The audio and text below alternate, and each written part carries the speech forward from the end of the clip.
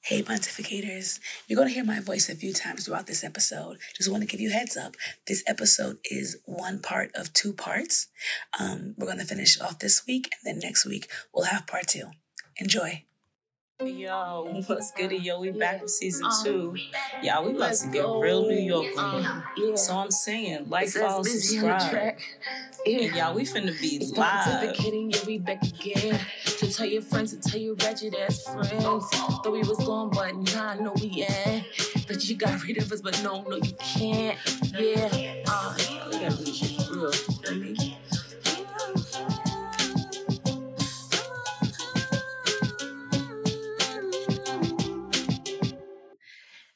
What up? It's your girls. That's a headbanger. That's a headbanger. I'm not even gonna lie. Every time I hear it, I'm like, yo, this is the shit. We did that. We did do that. Right. How are you guys? I'm okay. Caught you by surprise, huh? Yeah, sure did. That was fast. That question rolled up real quick. That's just keep you on your toes. Keep you on your toes. This has been a week. It really has been. I think everyone's sick. Everyone's exhausted. And what's this virus going around? Yeah, what the fuck is RSV? I said not another Pokemon card. Like, yeah, is that the one? I don't think it comes up as COVID, but everyone has it. No, it doesn't. It's like a respiratory thing. Mm-hmm. Yeah, well, they're saying it's COVID related. Oh, it's COVID, of course. Children and babies are getting it. They're like children and babies, but like my cousin called me and she's like, "Oh yeah, my son has it." And she's like, "Oh, I have it too." I'm like, "Wait, you have it? I thought it was just." No, my coworker had it. Yeah, and I had 2 coworkers who had it. Really? Yeah. Mm-hmm. The job gave them time? No. It's like highly contagious. So we are. They said. Do you know the times we're living in? They said, y'all not gonna try to pull this bullshit again. The only reason why we got the 10 days for COVID is because that was a state law. Mm-hmm. Right. That's the only reason why. And they were fighting it too, and they're like 5, 4. I'm like, excuse me, I'm still sick. Like I'm still dying here in the air. What is wrong with you? You want me to be coughing over people's drinks and coffees and stuff? Right. Absolutely. In 3 days, Monkeypox came out, and they were like, "Good luck with that too." They was. Oh, they definitely HIV that one. They were like, just the gay community. Like, babe, I don't think that's how it works, but okay. Mostly men. Gay men. Right. That was a weird time, wasn't it? Wild? Like, yeah. I was down at the hospital trying to lie and saying that I'm trans so I could get the vaccine. I was like, I don't want bumps on my face. Leprosy? Baby, no. I don't know, but I wasn't afraid of. I don't know why. Maybe I fed into the propaganda. I just didn't feel like it was. I was like, monkeypox. Listen, don't threaten me with some shit on my face. I'm like, COVID, fine. No. Bumps on my face, all over my body? Absolutely not. Shoot me up. I was concerned, but I could not get a vaccine. Like, it was like a lottery. Like, you had to be there when they released it. Mm-hmm. And by the time you hit in your address, it was like, sorry, try again next time. I tried like 4 times, and I was like, well, I guess I'm gonna just it's not meant to be. Yeah, I guess I'm gonna just not. I don't know. I did feel bad because I'm like, I definitely took that slot away from a gay man who probably needed it more. Wait, so you got the vaccine? Yes, girl. Yes, I got that vaccine. So you was joking. No, I'm not getting bumps on my face. So they said, let's take this trans man in. Let's. That lady, first of all, I had a black doctor who shot me up. They pulled up all of my information and she was like, "Oh, I can see that you had the smallpox vaccine when you were a kid." And I said, well, she could tell I got a vaccine when I was a kid. She also know I was born a woman and I'm literally dragging it. I was the only woman in that center. She wasn't playing. But also you work you're a bartender, so you're in contact with people a lot. And I feel like it's also a lot of it's hand-to-hand contact too. It's not like right. So you're in an environment that my coworker who's my baby, he's the one who convinced me. He's so toxic and chaotic. I love him. He was like, no, baby, like you work here too. Like, let's get it. And I was like, right. He the one who told me about the lottery. And he was like, do it right now. They releasing it right now. We were at work and I was like, got him. That's good. Okay, let's get into it as we lollygag. Yes. Let's start with, is it just me? Okay, is it just me, or I mean, as we all know by now, Brittney Griner is home. Excited. Woo-hoo. But now I'm seeing like all this stupid ass.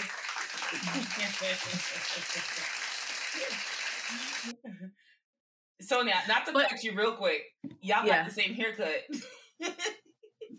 That's not funny, Salome. That's not funny. That's not funny, Salome. No, that's not funny. Fucked up. It's not funny at all. But bro, what the fuck? Nah, go ahead though. Go ahead. Go ahead though. No, that's crazy. No, what I want to say, that's let me crazy. just say that the thoughts of one of us are not the thoughts of all of us.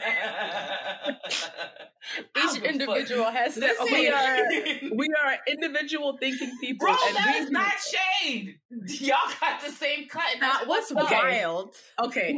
Let me just address that statement first. Hey, pontificators, just want to clear some things up. Brittney Griner was not forced to cut her hair off while in jail. Instead, it was something she did on her own accord because she was afraid that her hair would freeze in the harsh Russian winters. Just want to clear some things up. On the podcast, this episode was recorded shortly after her release, before we knew all the facts of her release. Thank you. Because it's so crazy. Also, as many of you may know, may not know, they cut her hair and she had dreads. Mm-hmm. I'm not sure for how long locks. I'm not sure how long she had them, but they were very long. And, you know, Black women as a whole, yes. But Black women, our hair is so very important to us. Like, even me having no hair, I had to convince myself it was okay to have no hair. Because it is such a thing in a Black community to have, like, hair and take care of it, stuff like that. So to have your hair forcibly cut off, after going through all the other traumas of being in a fucking Russian jail, to have your locks, and also locks are not like, for some people, locks are very spiritual. They're very like, they mean more than just like my hair. It's a connection to like the earth and to like your religion, and it's a lot. So to have your locks cut off is so dehumanizing. Mm-hmm. She's a woman. She's a queer woman. She's Black in this all white racist country, being held unjustly.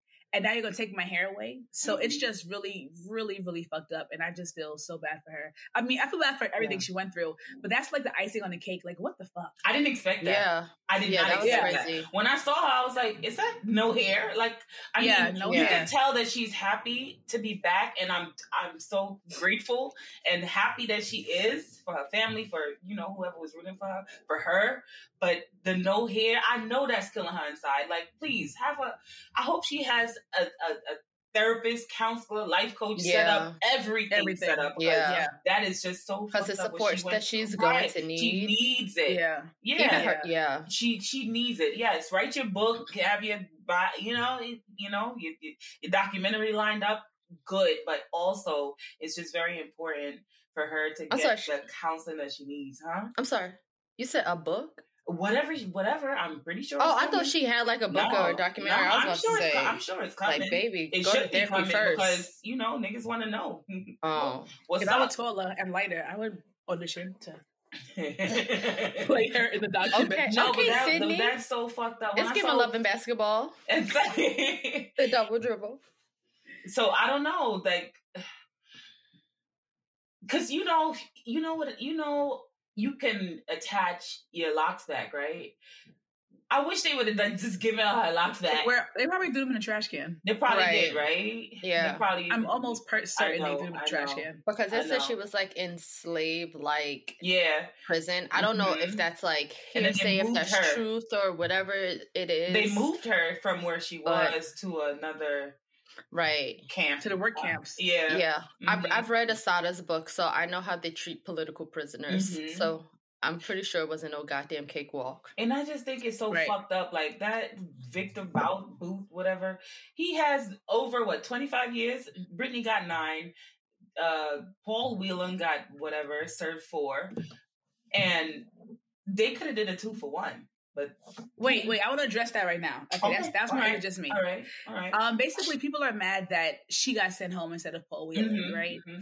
And one of my favorite takes on this topic is no one knew who Paul Whelan was until until now. I'm included. Right. When we did our Brittany Griner episode, we discussed them. We didn't even say his name. We just said they're holding a Marine in jail. Right. Okay. No idea who this man is. So the outrage is like, can y'all stop fucking lying? Like, yeah, so outrage. Mm-hmm. Also, he is Canadian. Now he holds 4 different countries as his citizenship. Mm-hmm. Canada, Britain, US, and I don't know, a 4th one, France. I don't know fucking know. But this man is a Canadian born person, all right? So all these fucking patriots, he's not even American. Yes, he did. He was a US Marine, but he was not fucking born in America. Mm-hmm. How does that exactly? work? Exactly. Look, do all the faces because what the fuck are you talking about? And did you hear? She was like, "I hope President Biden is doing all he can because I don't understand why I'm still here." You wasn't born there. First of all, his brother said they made a good choice. Yeah, damn. He was this. Listen, this is not Double to shit homicide. on him. I don't want to shit on him because that man's going through it. Right. Also, he's a white man, and my sympathy is, you know? Mm-hmm. However, he was dishonorably discharged for larceny. Mm-hmm. Was he? Yes, he was. Yes, he was. Yes, okay. What else? Because born in Canada, he's jailed for espionage, right? So the thing is, he is not Brittany Griner.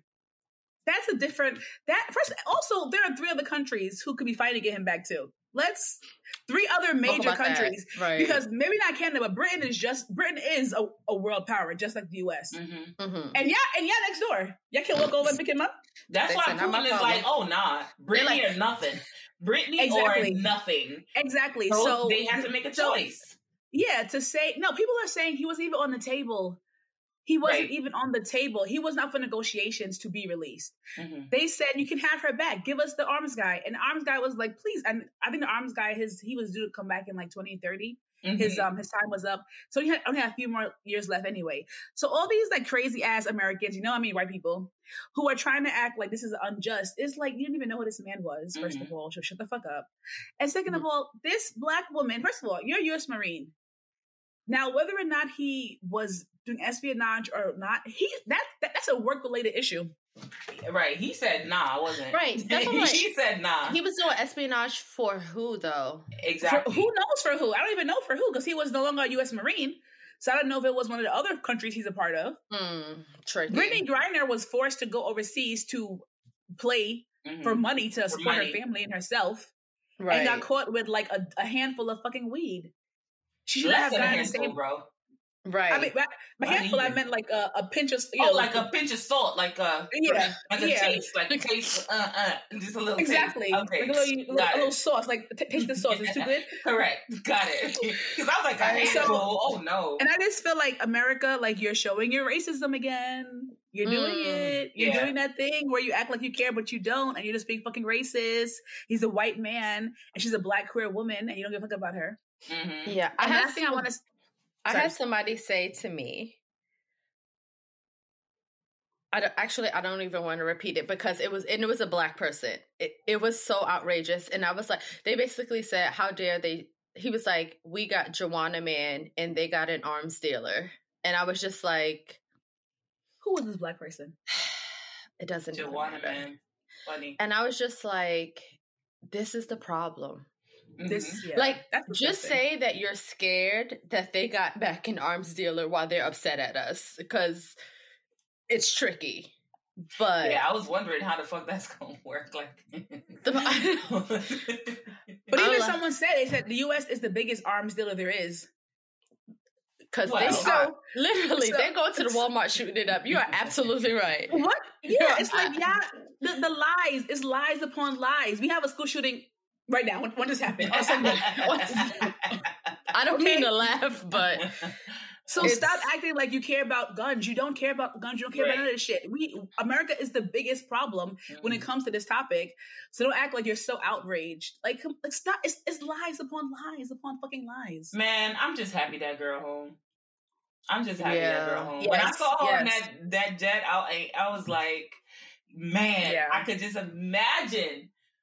I could just imagine how she felt. Like, yeah, it felt really good to see her. I was like, wow, she's really home. And her wife was all cheesing with her little nice, pretty teeth up in the White House. And my thing is, like, people wasn't saying that shit when they went and got A$AP Rocky. I don't see color as. No, right.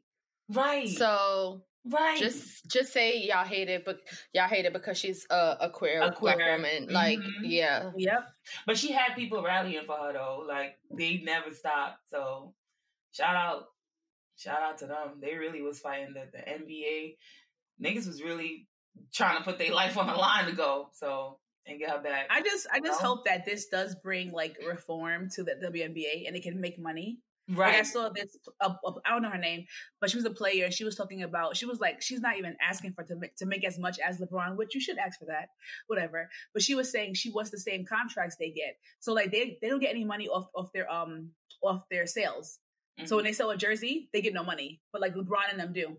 It's crazy. It is. So crazy. She was like, if we even got profit shares, we would do better like that. But we get nothing. They just get paid their salary, and they don't get any. Unless they get their own endorsement, they don't get any profits from games or merchandise, none of that stuff. But then the NBA does get profit from those things. That's crazy. Yep. And their thing is, well, y'all are not selling out seats, so y'all not selling out stadiums, so. Because they don't have the same coverage. Right.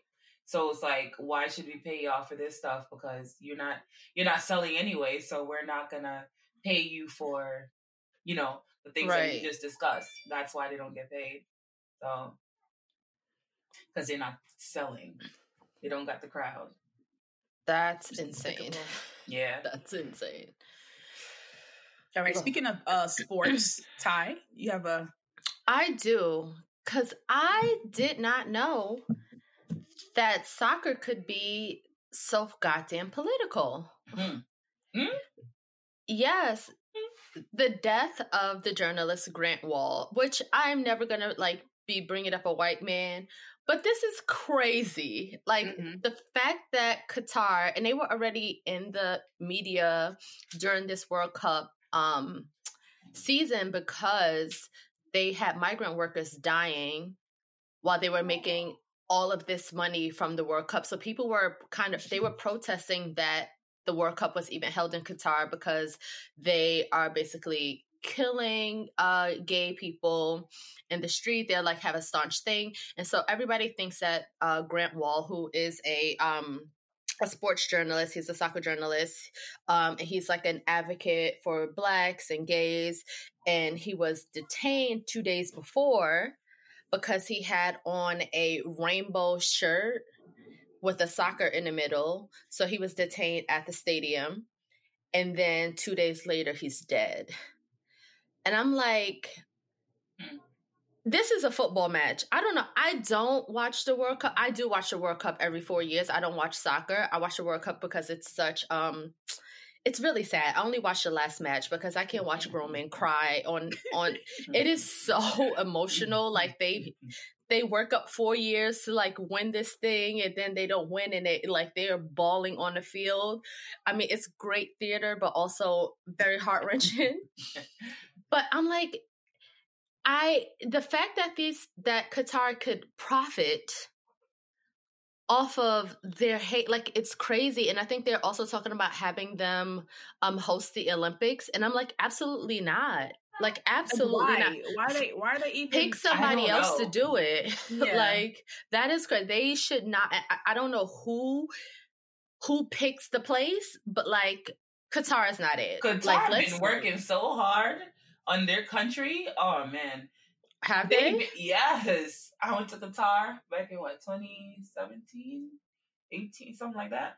And everything has changed. Oh, they've been preparing for this bullshit. Yeah, because they praying for the money, yes. and I'm like, even though I'm like the people of the country, like they shouldn't have to pay for it, but like I'm sorry, there's certain views that you have that it shouldn't align with people's dollars or people having to die. Right. Because how many of these players are queer, gay, whatever, and then their life is at stake for your own entertainment? Like I was confused wild. about that when I heard that. I'm like, Qatar. The Middle East? Why? What's happening here? Like this is it wasn't given. I don't know. So I don't know who picked that, but it's very, they bought it. They bought the. It's crazy. They bought the World Cup, I guess. They bought the World Cup. Probably like the money. This is my assumption because I don't understand. Because who picks? Who picks? Like they need to pick someplace else, not America, because we got our own shit to go on. Go somewhere else. Go to Brazil, whatever. Maybe right.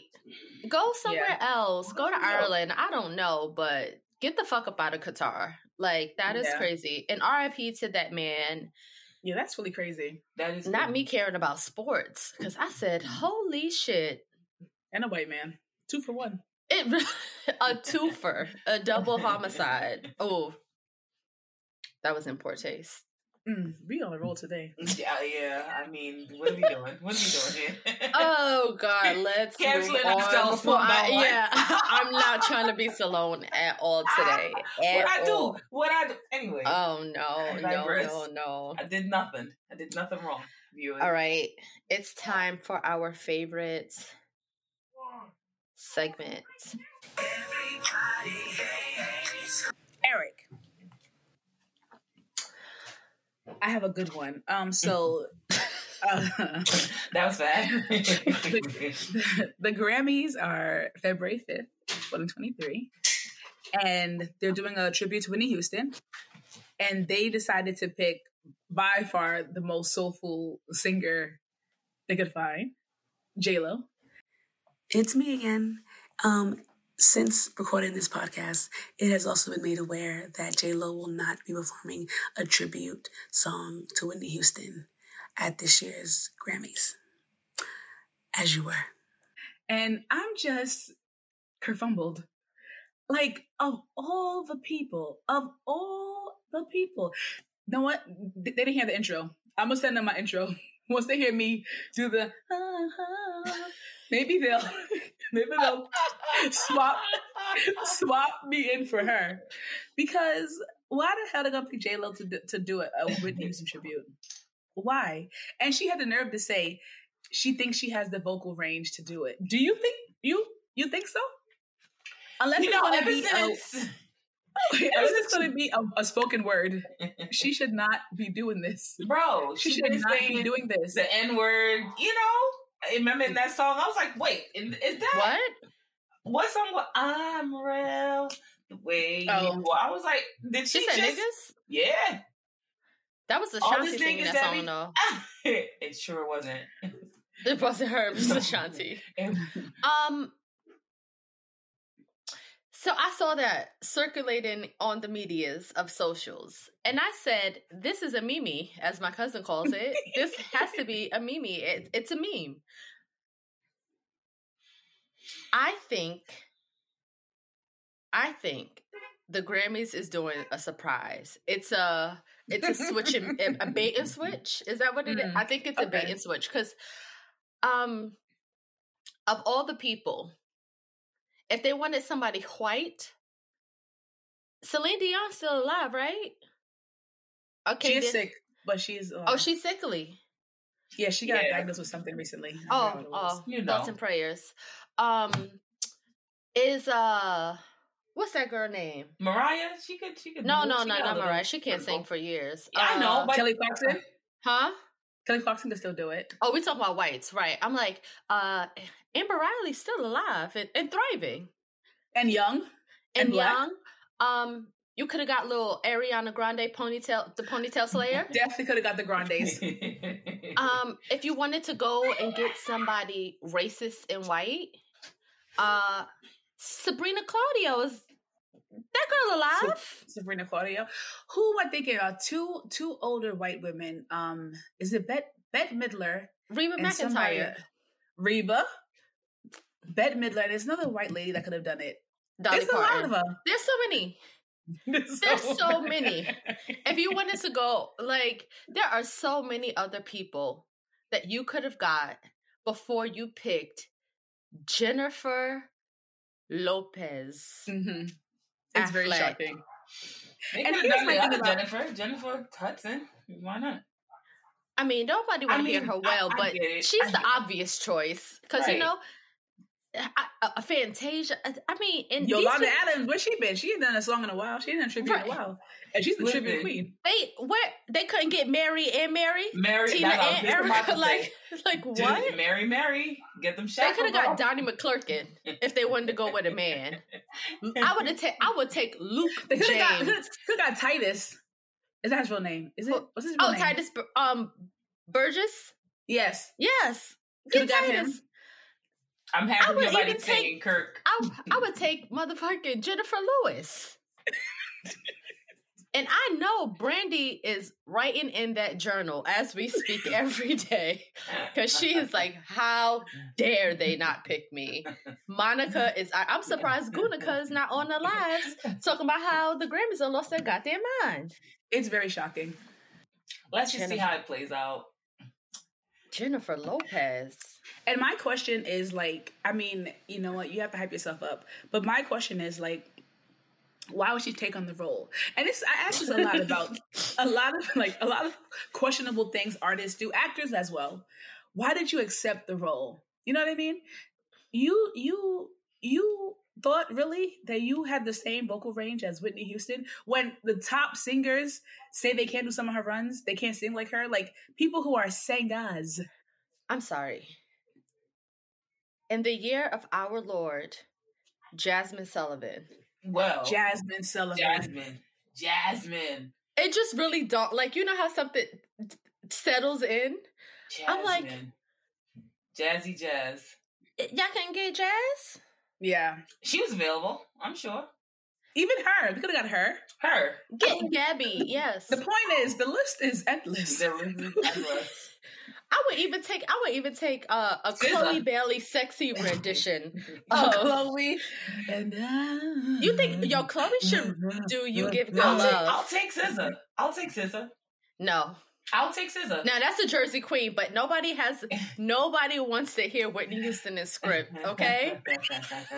Like, listen, I'm sorry. I'll take her. SZA sings in cursive. Like, we got Haley, because she's more melodic. She's also our new Black Mermaid. The point is, anybody. And you know what's so funny? I mean, I do love a conspiracy, but they always say she's an industry plant, Jennifer Lopez. They've been saying that for years. It's true. You know what? I'm sorry. I gotta be true. What does an industry plant even mean, though? That I don't know. But I will say this. She may or may not be one, but Tommy Mottola, he diabolical. He did push her to the forefront just despite Mariah Carey. That I believe, because men ain't shit. Mm-hmm. Yeah. And I think from there, it just kind of like spiraled out of control. Now she's just like this. She's just industry plant mastermind who's just like, because who watches her movies? My thing is, because what you talking about? That what's the Made in Manhattan? That was my shit. She had come out like I think this year. No one watched it. I don't think anyone watched it. Wait, she's still making movies? I think so. She did make that one. Wait, I think it's called Just Married or Marry Me. Marry Me. Owen Wilson. Yeah. Oh, yeah. Flat Nose King. That was in the theaters, right? I think it's funny. Wow. It was in movie theaters. Yeah. Yes. It was in the theaters. Boy. Wow. She is really And here's the thing. I don't want to say humble yourself because I don't believe in one humbling themselves. I don't believe in that, you know? Mm-hmm. But I do think, like, we have to be realistic. I don't know. I'm torn. But I just think this is wrong. Turned down. Yeah. Because she also was upset that she had to share NFL with Shakira. Uh-huh. And it's like, international superstar Shakira? Shakira? That's Shakira? Hips don't lie, Shakira? How dare you? I work in a club, and I can tell you at least I work 4 days a week, and I'm pretty sure 3 out of those 4 days we're hearing Shakira, and the crowd goes wild every time. Listen, I'm still trying to get my hips to move like that. I'm still trying to get my hips to do the... Yeah. I can't quite get it together. Right. So what you talking about? How dare you? And also, lots of other artists have shared the stage Super Bowl a lot. Like Beyonce, who was she with? Adam Levine. Oh, was she? Right? Is that no? Maybe her first time ever. Yeah, before her own concert. Right. It was someone else before the Bay Bowl. Even Janet Jackson and the infamous. Right, and you think first of all, I would even take a Janet Jackson tribute to Whitney Houston before I listen to Jennifer Lopez. Now I'm gonna tune in on the socials. I'm gonna watch it through TikTok through somebody else watching it because I'm not giving them my views. That's insane. That's insane. Crazy. Wow. We gonna see it though. We gonna talk about it. Right. Shit, let me start. I'm a me.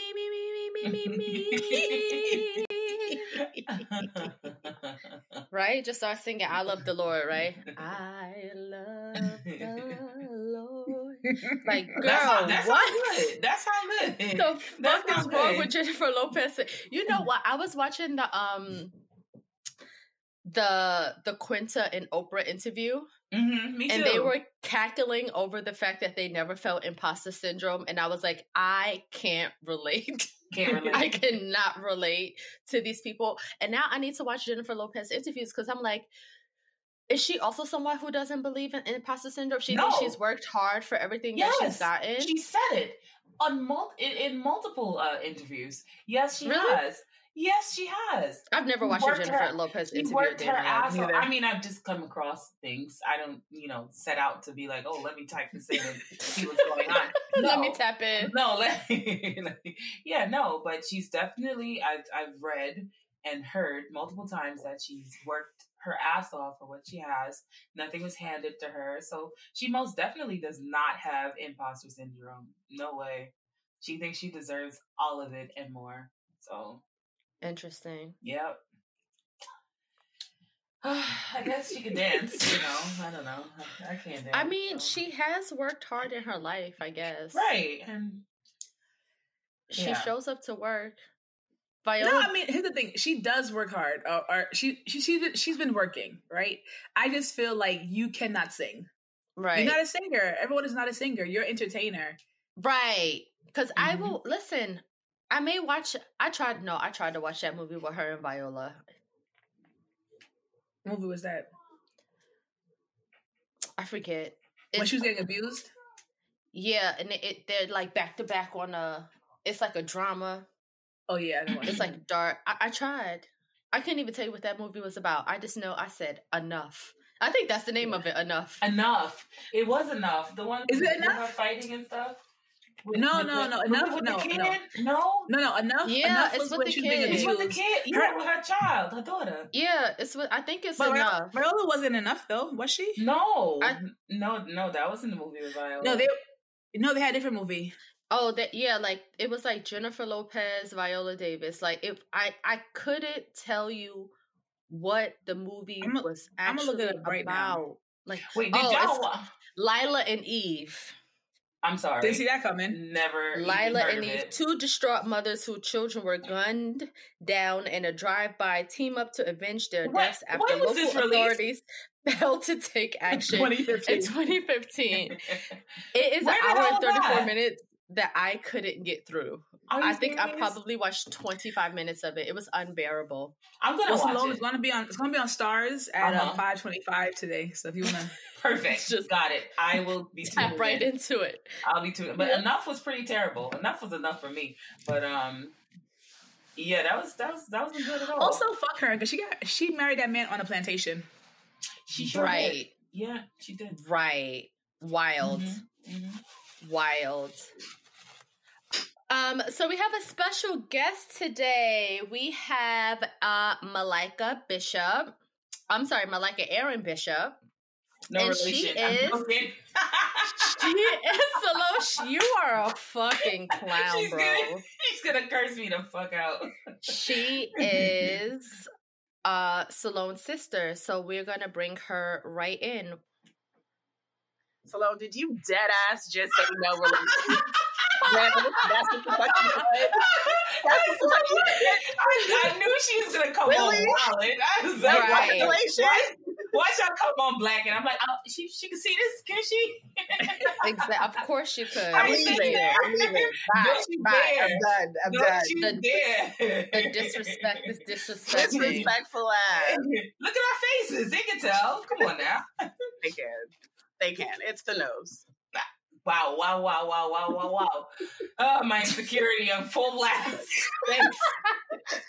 Just go get a sizzle. Right. Always. Matter of fact, let me get a Summer Walker. The hell? Talk about she went too far. What? She looks crazy to me. It's yeah. She don't look like herself at all. At all. It was so weird because she was so pretty. She was so beautiful. She was, but if you don't feel pretty, you don't feel pretty. Mental instability, Listen, mental health is a thing. Mental health is a thing. Okay, so guys, why the fuck do we have her on this week? Because it's holiday time. And I don't know about y'all, but the family dynamics is just rearing its ugly head. So we are going to talk about family dynamics. We're going to talk about navigating the complexities the complexities of family and belonging as someone who's met their family later in life. I can relate to it kind of because I kind of was reintroduced to my family at the age of 16. I think I was like in the 9th grade. I wasn't with my father's side of the family from like 9 until I was 16 years old because my mother just said, I don't know, boss. She said, fuck those niggas and you won't see my daughter. And I was like, yeah, I have a daddy, but where that nigga went? Where he at, lady? And she was like, don't worry about it. You'll never see them ever again.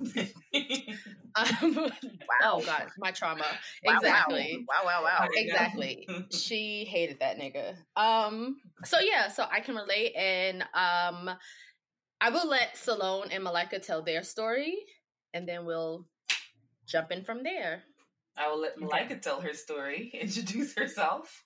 I'll echo off of that. I'm the echoer. So just straight into the fire. Okay, cool. Well, first of all, let me fangirl a little bit because I'm so excited to be here, and I always be watching y'all. Y'all are hilarious as hell. I feel like the 5th friend that's on the wall. You know what I'm saying? Before I get into the heavy stuff, I was really curious to hear all about what y'all are mad at Eric for. Whole list. Book, as a matter of fact, of things that I'm mad at Eric for. But anyway, that's not why I'm here today. Hi, I am Malika Erin Bishop, folks, and the Bishop in my last name is a new addition because for as long as I have ever known myself, I was always Malika Erin. If you look at any of my, school diplomas from all of the billions of schools that I went to when I was younger, it was always Malika Erin. I was always the first person called in class. That's how I knew myself. And it really wasn't until, I should backtrack. I'm Guyanese. Doesn't sound like it. Probably doesn't look like it.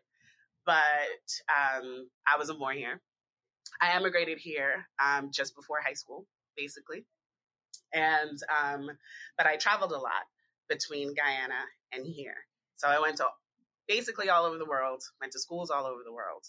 And all of those places known as Malika Erin.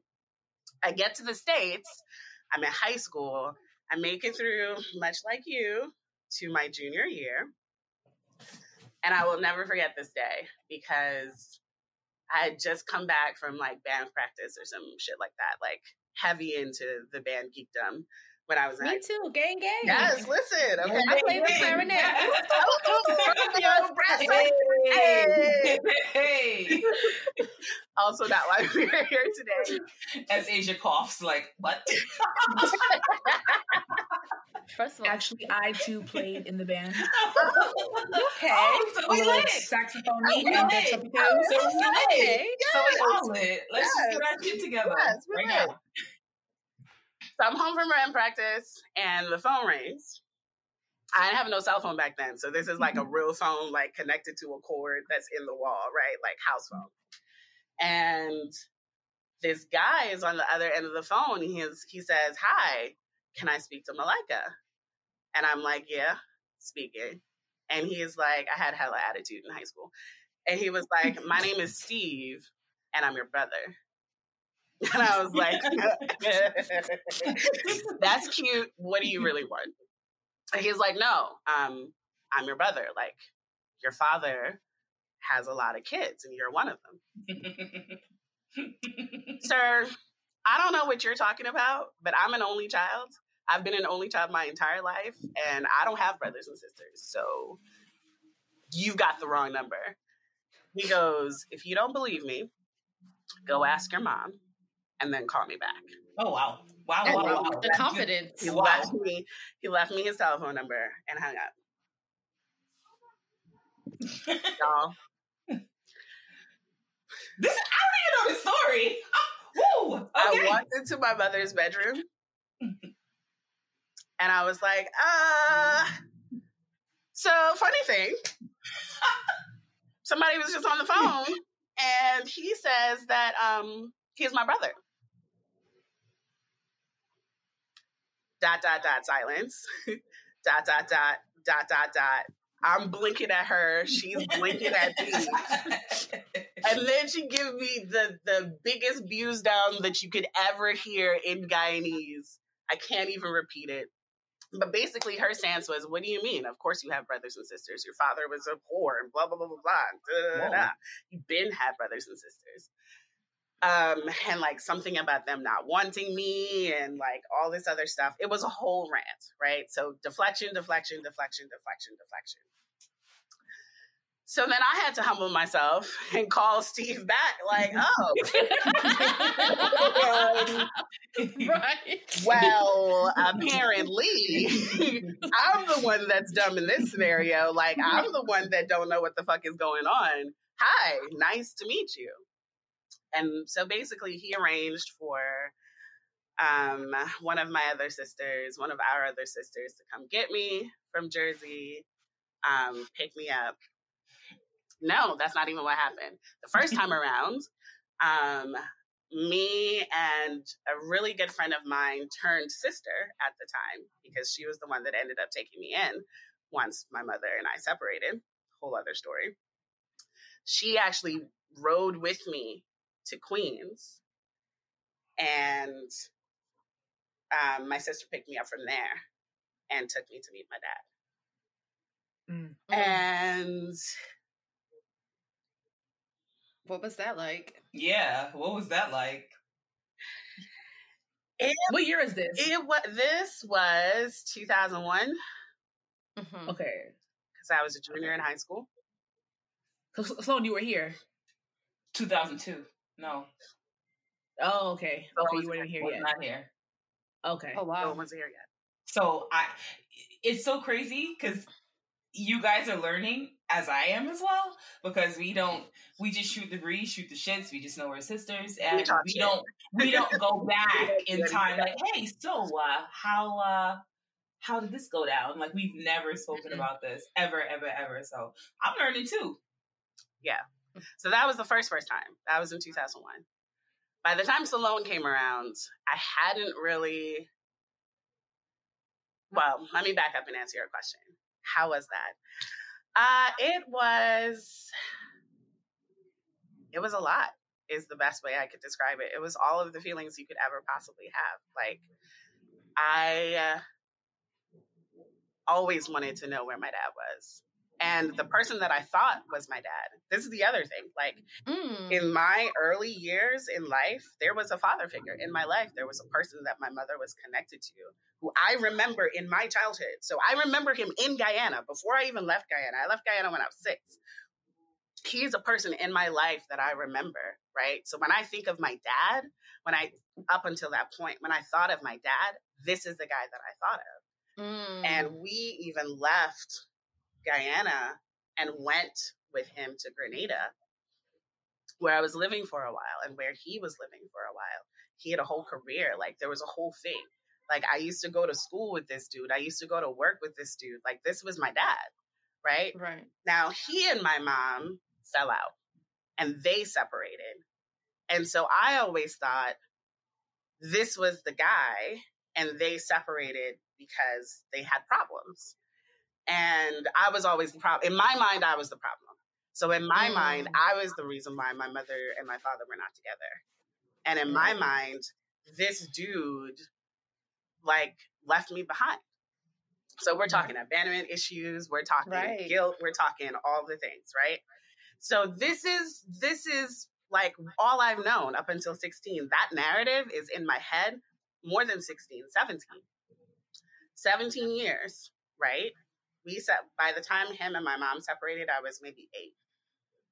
Okay. So we're talking a good decade pretty much of me in my head feeling like, oh, I'm the problem. Like, I'm the reason. It's like every divorced kid's narrative, right? If I was better, if I ate my vegetables, if I did this, if I did that, then maybe they would still be together. Or maybe my mother would constantly be leaving to go someplace else. So there's all of that stuff that's sort of in your head. So when Steve called me, I'm like, yo, I got problems of my own, dude. I don't know who you are, who these kids is. I don't know what you're talking about, but like, I had already had that narrative. But also a part of that narrative is the constant chase, like trying to be good enough, trying to be better, trying to find this person, trying to reach out, I was trying to parent trap the two of them, right? There was all this stuff.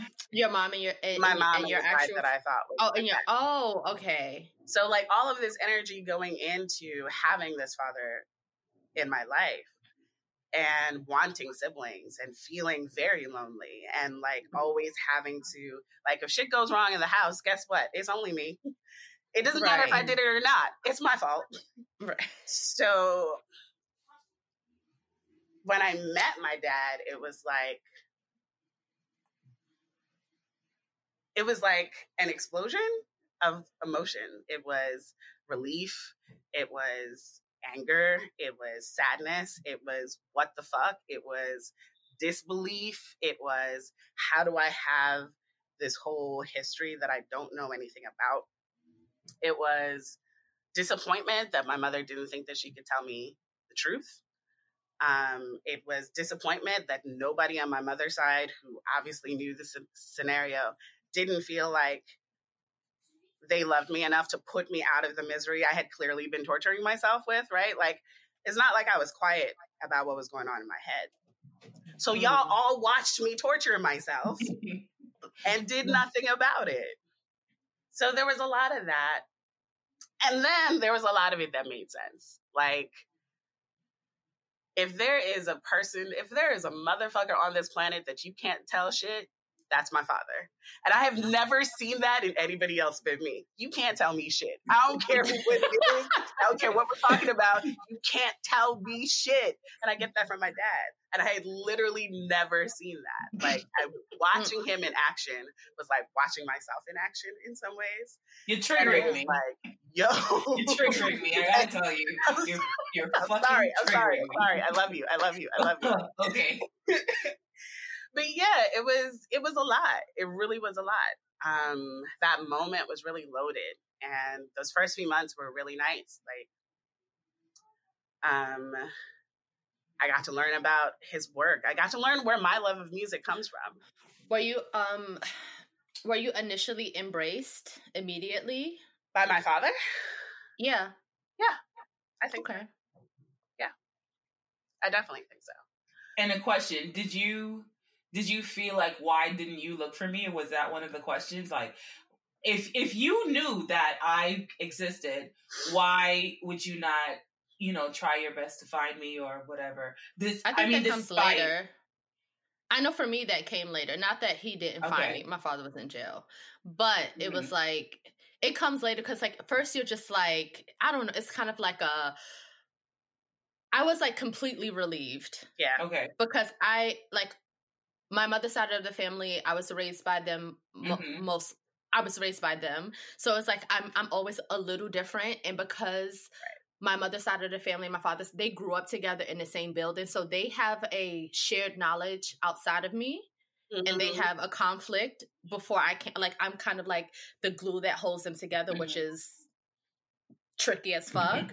But they have their own relationship outside of me already. But it was just like, oh, so you guys all knew, and you knew what my mother was doing was wrong. Like, I had aunts who would say that. They're like, oh, you know, your mother's tripping. But I'm like, but do something about it. But then they're like, well, I'm not getting into this. Right. So once I met my father, it was just like, when I met him again, I was just like, right, this is me. Like, the same thing. It's such a relief, because it's like, oh, now I fully know who I am.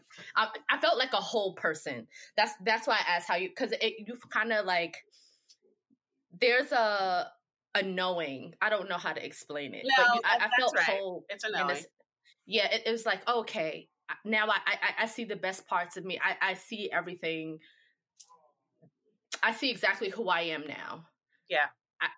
The good and the bad from this side, the good and the bad from this side, that's really who I am. Yeah. And it was just like, oh, yeah. Yeah. But it was relief, because tricky. Most of my anger at that point was directed at my mom, if I had to be honest with you. My mom and my mother's side of the family. Because y'all really had me out here looking stupid, is how I felt. So, to be honest, though, Salone, that's a lot of how I feel now about my dad. So, like, if you knew, how come you didn't have to think more about it? And that's what Ty was saying, that it comes later. That's how I have to feel. Yeah. Did he know that you existed? He did. And let him tell it. I was living with him for almost 2 years, actually, which is crazy to me, because that's 2 years of my life that I have no memory of. And it's crazy, because it's not like I have no memories of Guyana. I did leave Guyana when I was young, but I have memories of Guyana. I have memories of places I lived there. I have memories of things that I did there. I have memories of people I was with there. So to have these 2 years with all of these siblings that I completely have something must have happened, because I blocked that shit out. Blocked it out. It's completely blocked. But to answer your question, Asia,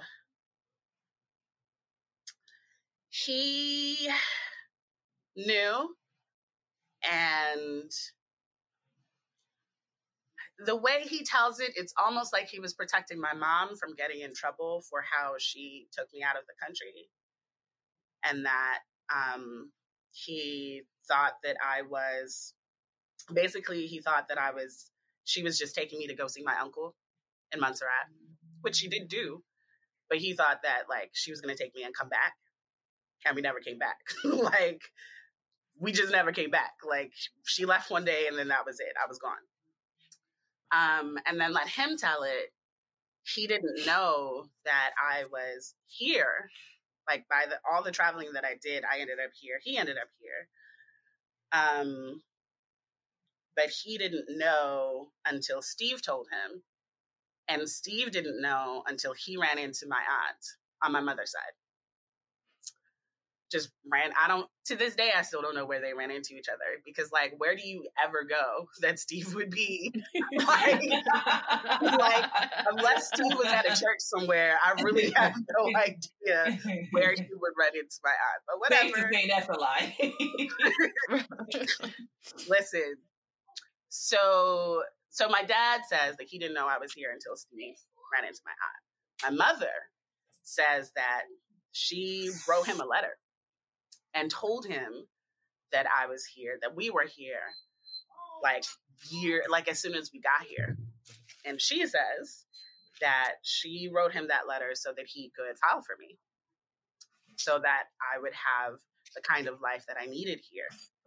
And she says that he ignored that letter, and that she never heard from him, and he never reached out. So in her mind, she's like, well, fuck that nigga. And, let my father tell it, she's lying. And then there you are, somewhere in the middle, trying to figure out the truth, which is so unfair and messy. Oh, parents. Right. And, I don't really feel like I have to figure out the truth now. Like 38-year-old Malika now doesn't feel like I have to figure out the truth. But why? Because it doesn't matter. It really doesn't. It doesn't matter because ultimately I'm still the one who has to deal with the consequences. Whether you reached out to him or not, whether you knew I was here or not, I'm still living the life that I'm living right now based off of those decisions, whatever the decisions were. True. I still have to deal with the consequences. So I feel like oftentimes when I get in conversation with either one of them, it's like, well, if your dad had, or, if your mother had, and I'm like, this is not, how does this help me? Yeah. It doesn't. Right. So, no. Okay. Yeah, I understand that. Yeah. Because at this point, it's just, it's just fodder for bullshit. He said, she said, we don't get along. He said, she said, nonsense. Exactly. Right. Exactly. So, and you're right. You to be fair, there's probably truth in both of their stories. Probably. Right. I believe that he believes that, like, I was here until he said something. And I believe that she believes that she sent a letter and said, yo, I'm here. I believe them both. But that doesn't help me. That doesn't change my life. So, right. What am I supposed to do with that? Yeah. Sheesh. Once you met your family, all these siblings, all these people, did your concept of family shift? Because you said that you operate as an only child for 17 years. This is almost 2 decades of you being you with you all the time. So now coming into a siblingship, yes, I just coined that term, a siblingship. Trademarked. Right. It's a different way to navigate with people now, because now you have to not only just like when you think of siblings, people think of like having to share, but also like now you have to divide time with your dad, with these people that's already know him, and now you have to like kind of get in where you fit in. Huh. That's an interesting question. So this is gonna sound bad. Wow. Okay. Logging off. Well, Salone she's already canceled us at the top of the episode. 5 minutes in. 5 minutes in, she has canceled us. So you're safe to say whatever the fuck. She said logging off. Yeah, I'm done. No, this is going to sound kind of bad, but like, you don't turn off only child after 2 decades. Oh, of course not. Like, you don't turn that off. So I don't compete for shit. No. But that's where some of the problems come in, right? Because I don't compete for shit. So I'm here now, I'm here now. And so if you're not making time to spend with me, if you don't find value in spending time with me, then that's a decision that you made. So I don't ever feel like I have to battle my siblings for my father's like appreciation. I don't ever feel like I have to like wrangle and coerce time away from my siblings in order for my dad to appreciate me. As far as I'm concerned, like, you made me. And so if you want to be in a relationship with me, then you'll be in a relationship with me. And the fact that you're not tells me what I need to know. So that's point number 1. I don't know, Salone, how you feel about that. But so that's 1. But 2, I also sort of carry that over into the relationships that I do have with my siblings, right? So Salone came through and we were thick as thieves as soon as she got here. Like, as soon as she got here. Didn't even know how she got here. I'm like, oh, okay.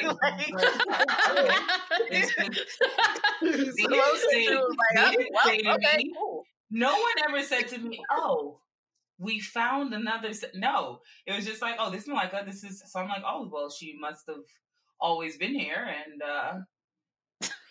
Okay, cool. No one said no question. No one says anything. You came from Guyana to a house in Mad Siblings. You were like, right, let's go with the house. This is her. And it's like, again, this is why we never spoke about anything, because what was there to speak about? I don't know. Like, there's nothing to speak about. She's just my sister. And that's it. I didn't know there was a whole history and a whole trauma and 1,000 other siblings, and siblings were still finding. Like, Can I just say, parents are so crazy, because I know I have, like, my dad was a Rolling Stone, but we all know each other. But my youngest brother on my dad's side is Puerto Rican, full Puerto Rican. He is not my father's child, right? He's a Puerto Rican man. Love him dearly. And I remember when he came over, my dad came to the house with him as a baby in what's it called? A car seat? Car seat. Mm-hmm. Set him down and was like, "This is your brother." He's 28, and I'm like 10 years old. Naja's like 7. Nakwaya's, I don't know how old Nakwaya is. Anyway, we're all there. 30. And he's like, "This is your brother." And we're like, okay, who is this Puerto Rican baby? That's what. Now, who he is so my brother Gregory Jr., he's his mother's child. So my father had me with my mom, then he had my sister with her mom, then he had Gregory with his mom, and then he had Nakwai with my sister's mom, and then after that, Zoraida, which is Gregory's mom, had Joshua with a Puerto Rican man. But my dad is like, he's very much of the nature, like, if I'm with you, I'm with your kids. Right. Same. My dad. So when they got back together again, he just brought him over and was like, "This is your brother." And then we were all like, I think we were a baby. We were all like, a baby? How cool. This is our brother. But it wasn't until, like, like, you don't think about it until you're older. You're like, yo, you really brought him a whole Puerto Rican baby. Didn't explain shit. Didn't say shit. No, we're young. We're young. He literally just dropped a baby in the house. He was like, "This is your brother." We're like, okay. Also, we're 10, and we were like, who? There's like there's context clues. So Gregory knew him, right? So because they lived together. So you knew the baby was safe. So we knew this baby from somewhere. It was a kidnapped baby, but there was never a conversation like, well, they don't. It was never a conversation where it was like, I'm with Zoraida, and because I'm a responsible man, right, I'm gonna take in her child as well. No, that's not a talk. I don't think parents have with kids a lot. But that would have been the talk. Hey, I'm with this woman now, and when she's a child, I'm gonna take care of him also, and he's your sibling. Because that's the full conversation. But that's not a talk I would see. The problem is they think kids should stay in kids' places, and they think children are stupid. Yeah, I don't care. There was one time my grandmother put extra gifts under the fucking Christmas tree with the names Joshua and Jeremy. Me and my cousin wrote her a letter. Who is Joshua? Who is Jeremy? And whose gifts are these? We don't play that shit. I wish my mother would have brought a kid home. I would be like, who baby is this? But I think it's different. Like me and my dad we're close now. When I was a child, we were not close at all. Also, it was like, just we didn't talk about shit. He was just this man. Mm-hmm. I know he didn't like me. He liked my siblings more. He liked Naja and Nakwai much more, for whatever reason. So I was asking the questions. I was just like, whatever. Now my mother started the tangent. I was the only child for 17 years also with my mother. And then she got pregnant, and I was like,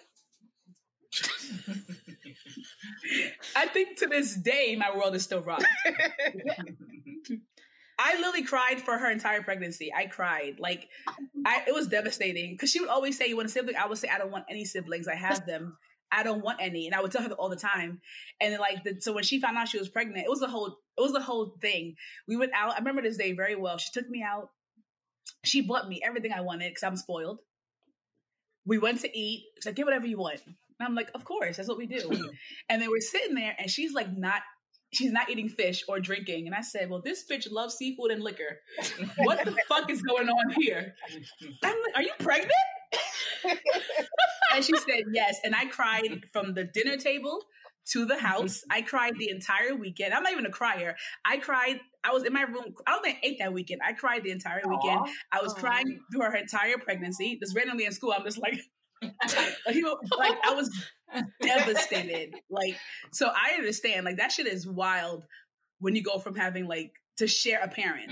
Yeah, cause I was the only child for almost 8 years, and then my mother brought home this light skinned little boy, and I was like, if you're gonna bring home a baby, at least bring home a girl. I tried to kill this little nigga. I threw all of my stuffed animals in his crib trying to suffocate him. Like, I never wanted him. And when my mother, again, me and my siblings were 7 and 14 years apart, and then when I was in high school. And she hid the pregnancy. And one day we were walking down the street and my grandmother friend said, oh, so-and-so was pregnant. She said, oh, you pregnant? And my mother said, oh, yeah. And I said, huh. Now, I said, you asked me a couple of months ago if I wanted another sibling. And I said unequivocally, no. We don't need another motherfucker in here. No, but I don't mean like competing for your father's attention. That's not what I meant. I just meant, once you have other siblings, there's I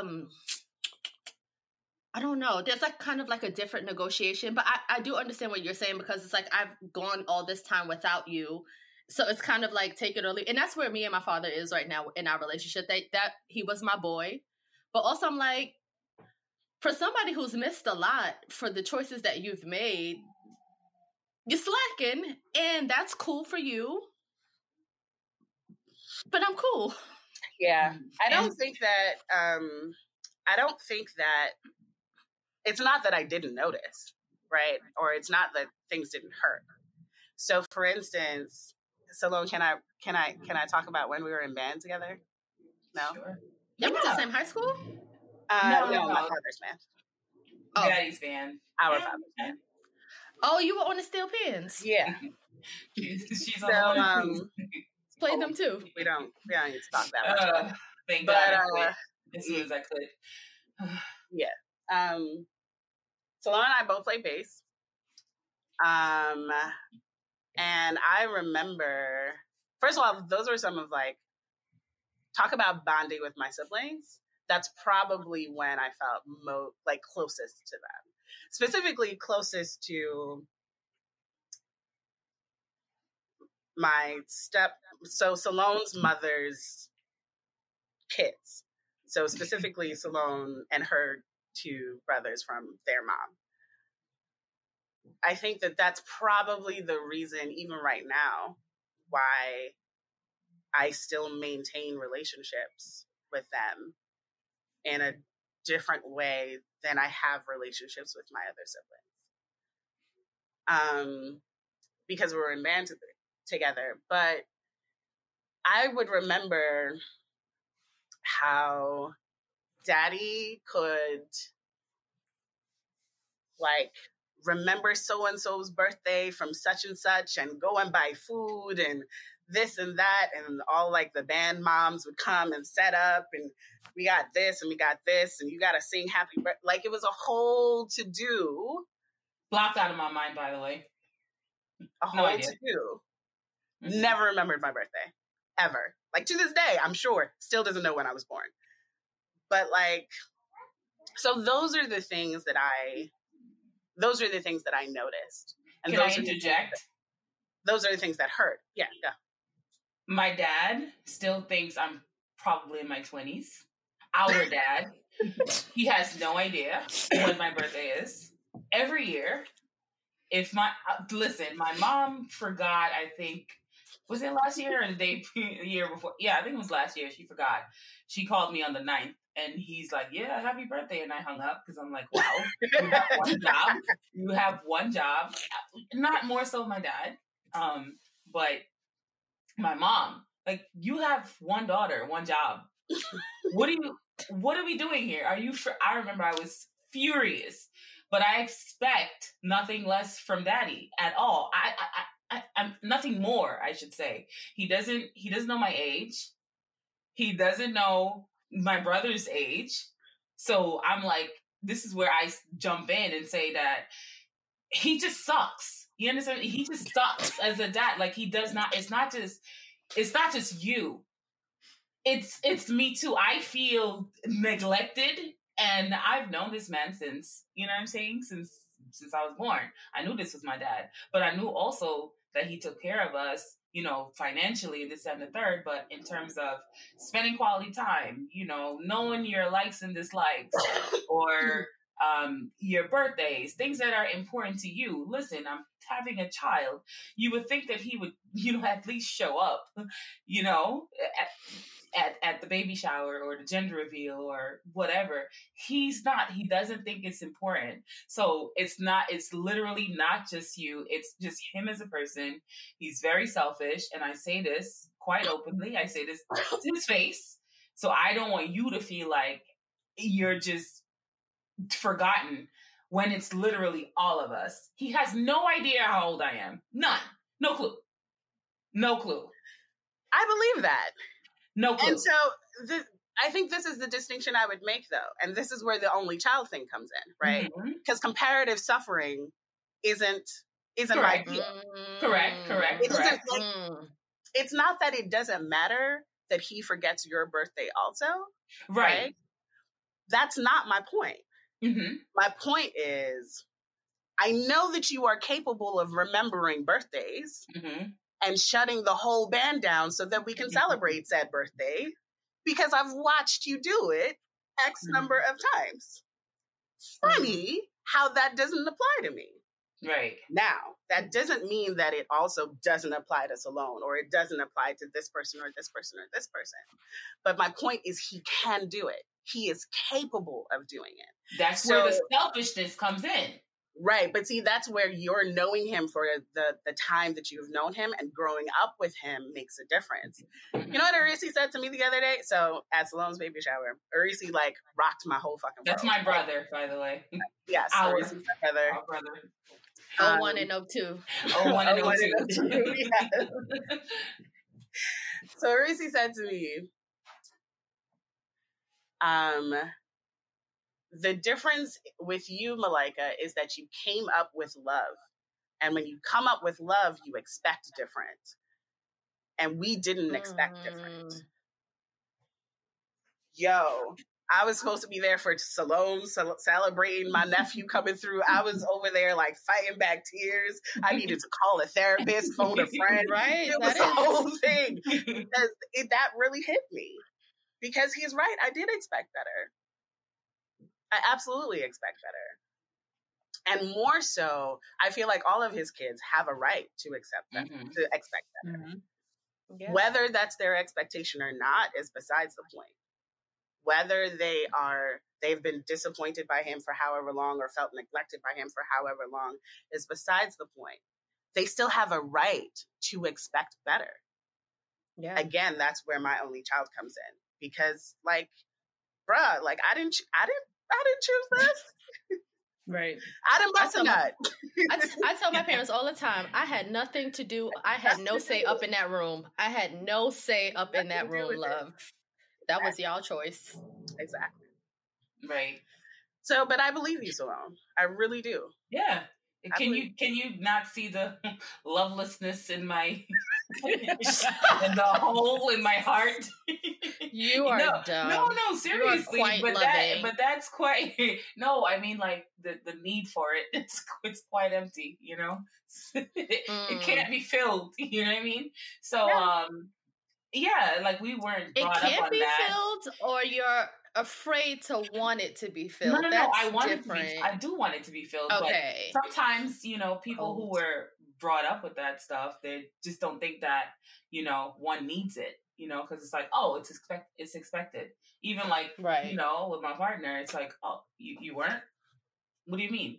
You know what I mean? Like, doesn't understand, can't relate. You know what I mean? Grew up with love, might not have grown up with a lot of stuff, you know, material things or whatever, but the love was always shown. In my case, and in our case, you know, my two brothers and I, we weren't. Like, we were not. Someone says, I love you. You're like, whoa, what's going on? Like, what's happening here? What? No one says, I love you. Wait, no one. Your mommy say that word again? Hold on, let me grab this dictionary. I had the opposite effect. My mother's side of the family, they are not affectionate. To know that we love you and we fuck with you is if we belittle you within an inch of your life until you're crying, and then if you need something, it's provided. The trauma. So when I met my father's side of the family, those people are so like it blew my mind. Blew my mind. It's always like, oh, I love you. And if I don't say, I'm like, oh, okay. They'd be like, oh, love you, Shauna. And I'd be like, oh, okay, I'll see you next time. Yeah, and it's my grandmother was like, I'm telling you. And my grandmother was like, what? My paternal grandmother, she was like, you're just going to walk out the door. You're not going to give me a kiss. And I said, is that what you wanted? Yeah. And then it's wild. And she would like make me kiss her on the lips. And for the forever, I was like, this is weird. I was like, this family is I'm odd. telling you. But then I was like, oh, this is affection. Yeah. Never felt this is affection. Never and I was like, I said, huh. Never felt it. Interesting. Now, one thing, my father, I'm his first child. So I will say one thing about that man. He has many flaws. He will never not tell me the sun rises and sets on me, except when he's upset. And he's like, you know how my daughter is, like, just leave her alone. You know how she get. But like that man, if I was to post a picture right now on Facebook, he would share it and write in Ebonics some shit that I can't read, but like the affection is always there. The words are always there. The action, however, is 100% lacking. But then as you become older, you kind of have to forgive your parents. Like whatever, like what Malika said, like, what do I do with this? It's like, okay, I guess until something big comes up where it's like, okay, so something big already came up. My father, the one thing that I've always wanted, and I said on this podcast, like since I was a kid, I just wanted a picture of me graduating with me in the middle and my mom and my dad. That's all I ever wanted. Graduated from college. That's all I ever wanted. I'm so sorry. I invited that man to my college graduation. You know he did not show up. Yeah, I get it. You know he did not show up. You know the devastation. And yeah. Thank God my grandmother was still, was she still alive? I don't know if she had just passed. No, she was still alive. And she went off on him for me because I think he was at some woman's house. And I was just like, what a way. That's when I realized, I was like, your words mean absolutely nothing for me. Like they mean absolutely. He gave you words. Yeah. He gave you hope. Mine. And me and my father, I was like, because you know, black, like whatever, people have, women especially have like this daddy syndrome. So I was always like, I know my father, I know what my dad, and then I was like, well, what does a father actually mean? What is it that he was supposed, like, what is it? So you can't give me financially, and I understand that. And I come, and by no means is like my mother's side of the family like rich or anything, but they have money, they have things, they're driven by such material possession and unwavering support of showing up when shit is rocky for you. I would give them that. But I was like, okay, what he gives, I was like, you can't give financially. You do give in affection. And he did take me in when my mother threw me out because she was being petty, because I had a relationship with him. And she was like, well, go live with him. And he said, she will. So I went and lived with him and his girlfriend and her fucked up kids in the project. When I tell you, I am still traumatized to that. But I was like, at least he did that. And I'm like, okay, you can show up in other ways. But at some point, you have to give more. I felt entitled to more. Because I'm like, I don't ask for much. So you have to show up in the ways that I just need you to show. And I'm not asking for much. Yeah. So then I was like, well, he is a father of mine, but he's not a dad. And that's exactly how I feel.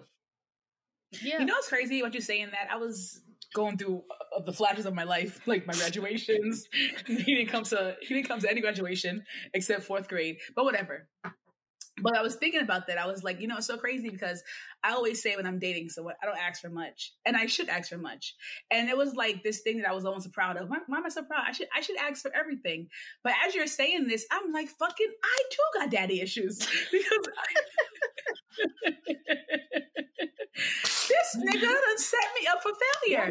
I thought I had a good grasp on things, and I'm like, I don't be asking for nearly enough. Probably because this nigga wasn't giving me enough to know to ask for more. Because he has said things to me. If he said, if the man won't marry you, don't be with him. He has said, like, he has given me, like, gems of dating. But he never said ask for more, because he ain't giving shit. Right. I mean, he's much better now. My dad now is like, he gives me everything, and I ask for a lot too. Yesterday, I was like, hey, can you come by and get my Home Depot card and go buy me some tissue? He's like, yes. So now I ask him for everything. I ask him for the most ridiculous things. But it's all coming together now. It's all coming together now. At least he'll say yes. Yeah. Mine? Listen, I just had I didn't realize how much it would affect me. Okay, so we had the gender reveal August 14th. Do you know that my father came from Guyana? First of all, he lives here in the United States of America, but you would think that he lives in the Republic of Guyana. Cool. I get it. Okay, so him coming back, it's like, okay, so you're here for the gender reveal. We're gonna find out, the sex of your millionth grandchild. I guess you don't care. You have so many, it doesn't really matter. But do you know that man was in the house and did not come out for the celebration? He traveled from Guyana to the Americas to sit in the house and not find out what I was having. His last girl. Oh, I'm sorry. His last child that was born a female.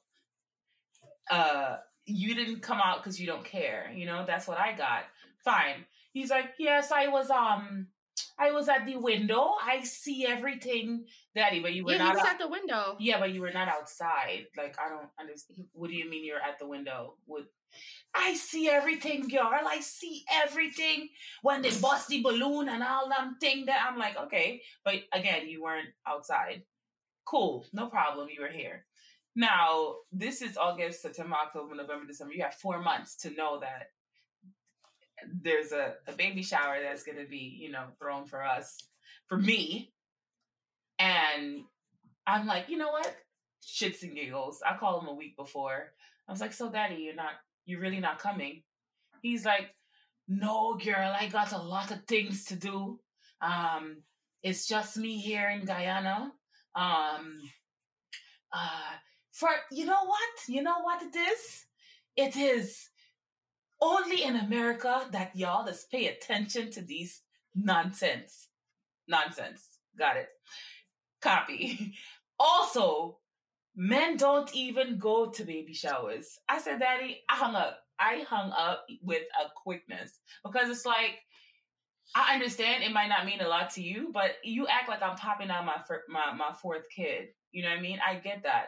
It's like a first for me, and it's a lot. This is probably the biggest thing in my life that I probably will ever do. You know what I mean? Like, ever. And you're not there, and it doesn't matter to you. You know what I mean? It does not matter to you. So, like, where is the... Whatever mattered to you? Nothing ever mattered to you. But I've never done anything as big. Oh, you didn't come to this graduation. You didn't do this. I didn't celebrate my 16th, my 18th, my 21st. I didn't do any of those things. So it didn't really like register to me that I cared that much. But last week really showed me, like, whoa, this nigga don't give a fuck about you at all. So, he's a father, but he's definitely not a dad. And I too have daddy issues. Like, I'm with a partner that takes such good care of his kids, and he knows their every needs. And, he might not be with their mom, but they would never feel like their father doesn't care about them. And it's just, I just see the difference in, like, y'all not even together and y'all get love from both sides. Like, that is crazy to me. Like, as the kid me would be so envious. Like, wow, your parents are not together, but you feel so much. He goes out of his way, my partner, for his children. And I've never seen that done with two parents in a household with us. Never. Ever. So... I don't know. Oh, we all got an interesting ride ahead of you then, honey. Because there's no way that you will have to navigate kind of being jealous of your kid at some point. Well, you know what? I'm gonna just leave. I'm gonna just drop this kid off and leave because clearly he's gonna be good. Let me say this. What? Wait, hold on. What nonsense are you speaking now? Kai, let me say this. Sloan is a Debbie mama in the making. Yesterday, I asked her for a buddy pass to Nigeria for August or July. Mm-hmm. And I was saying 2 of my coworkers they're gonna be going home during that time. I want to go hang out with them, whatever. She says I'm going. I'm like, I'm sorry. Your child will be 7 months old. Where the fuck are you going? Right. She goes, I'm like, no, you're not going anywhere. You're going to be fucking breastfeeding, pumping and dumping, loving on your newborn baby. Like, cut the shit. Like, stop. You know what, though? Here's what I will say. I feel like y'all are underestimating Salome. Because for all her shit and for all her shit talk, like, Salome is like, I feel like Salome, you won't see Salome. We know that. We know. She don't know. She gaslights us as if like we literally as adults didn't see our mothers give birth. Like me and Asia, I'm like, no, like you're not gonna want to leave that baby.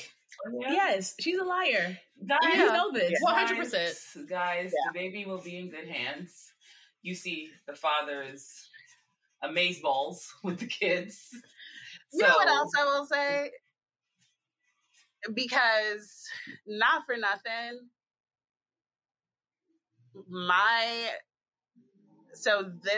that crew, Salome and her two brothers, 01 and 02. That crew. My father has multiple crews. He has crews of 1, crews of 3, crews of 4, crews of 6. They've got a crew of 3 going on, right? But that crew, they're like, maybe it's because our father is still married to their mom, or I don't know what that is. Like, they're still technically a nuclear family or whatever. Is he? Woof. Not going to touch it. Not mine to speak on. But what I was going to say is, in terms of a real kind of emotional maturity, and I know Salome doesn't see it. I know she doesn't. But I can tell you from the outside looking in to that unit, they're probably some of the most emotionally mature people that I know.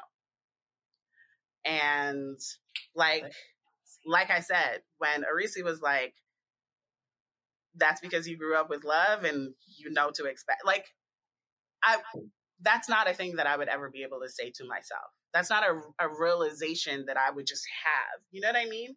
It shows or it displays a kind of emotional maturity to even have that language. So when Salome is like articulating this thing about like, oh, I've never celebrated this thing or that thing or this thing. I never celebrate myself, but I want to celebrate this. And it hurts that you like don't give a fuck enough to come. Yo, like that's not language. When I was feeling that way, that's not language that I had. It just wasn't. It wasn't language that I had to say to myself. It wasn't language that I had to say to anybody else. It wasn't language that I had to sort of share. You know what I mean? What I did was withdraw. What I did was internalize my feelings. What I did was have it fuel my own negative self-talk. And that's not to say that that doesn't happen with Salome or my brothers either. Mm-hmm. I'm sure it does. But the fact that it also fuels this sort of emotional awareness, like watching Osafo, I guess he's 02, with his daughter. Like when I watch the kind of men that they are, when I watch Salome interact, maybe less with her family, but very much so with her friends, it says to me it's a very different narrative than what you would expect from folks who have this sort of internalized neglect mm-hmm. and abandonment. Mm-hmm. So I think that's important to highlight because there are a lot of different choices that people can make with the kind of cards that we were dealt. And I feel like they made really good choices. Yeah. Well, thank you. You're welcome. Yeah. You're such a clown. Look at you. You look so uncomfortable. No, I'm not well, you know, with the baby, I'm bleeding my back. I just took my sugar. You know what I mean? Like, I took my sugar test, you know, got the good old pouch. That's what I just did. I'm like, oh, shit. But, don't deflect. I'm not don't deflect. I'm Sit in that. Yeah. Sit in what you said. No, I'm good. No. I agree with her. There's so many choices that, you know, I could have. What is it? Off the wagon, on the wagon. What is it? What is the bad one? Off the wagon. I could have been off the wagon a long time ago.